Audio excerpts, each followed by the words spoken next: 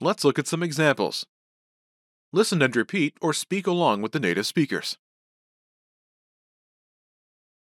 Mi dirección de correo electrónico es karen@innolan.com.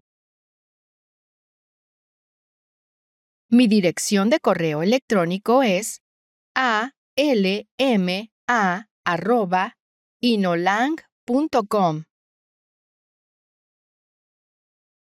Mi dirección de correo electrónico es ben@inolang.com. Mi dirección de correo electrónico es sonia@inolang.com.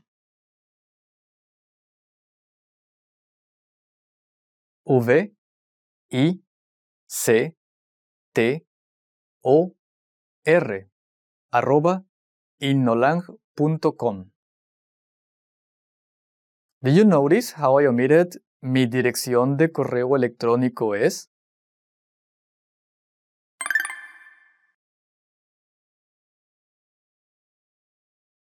victor@innolang.com. Victor@inolang.com. When directly responding to a request, it's often possible to omit part of the response. Here, by simply giving your email address, there is no need to say, Mi dirección de correo electrónico es. "My email address is." The pattern is email address. You should be aware of this shortcut.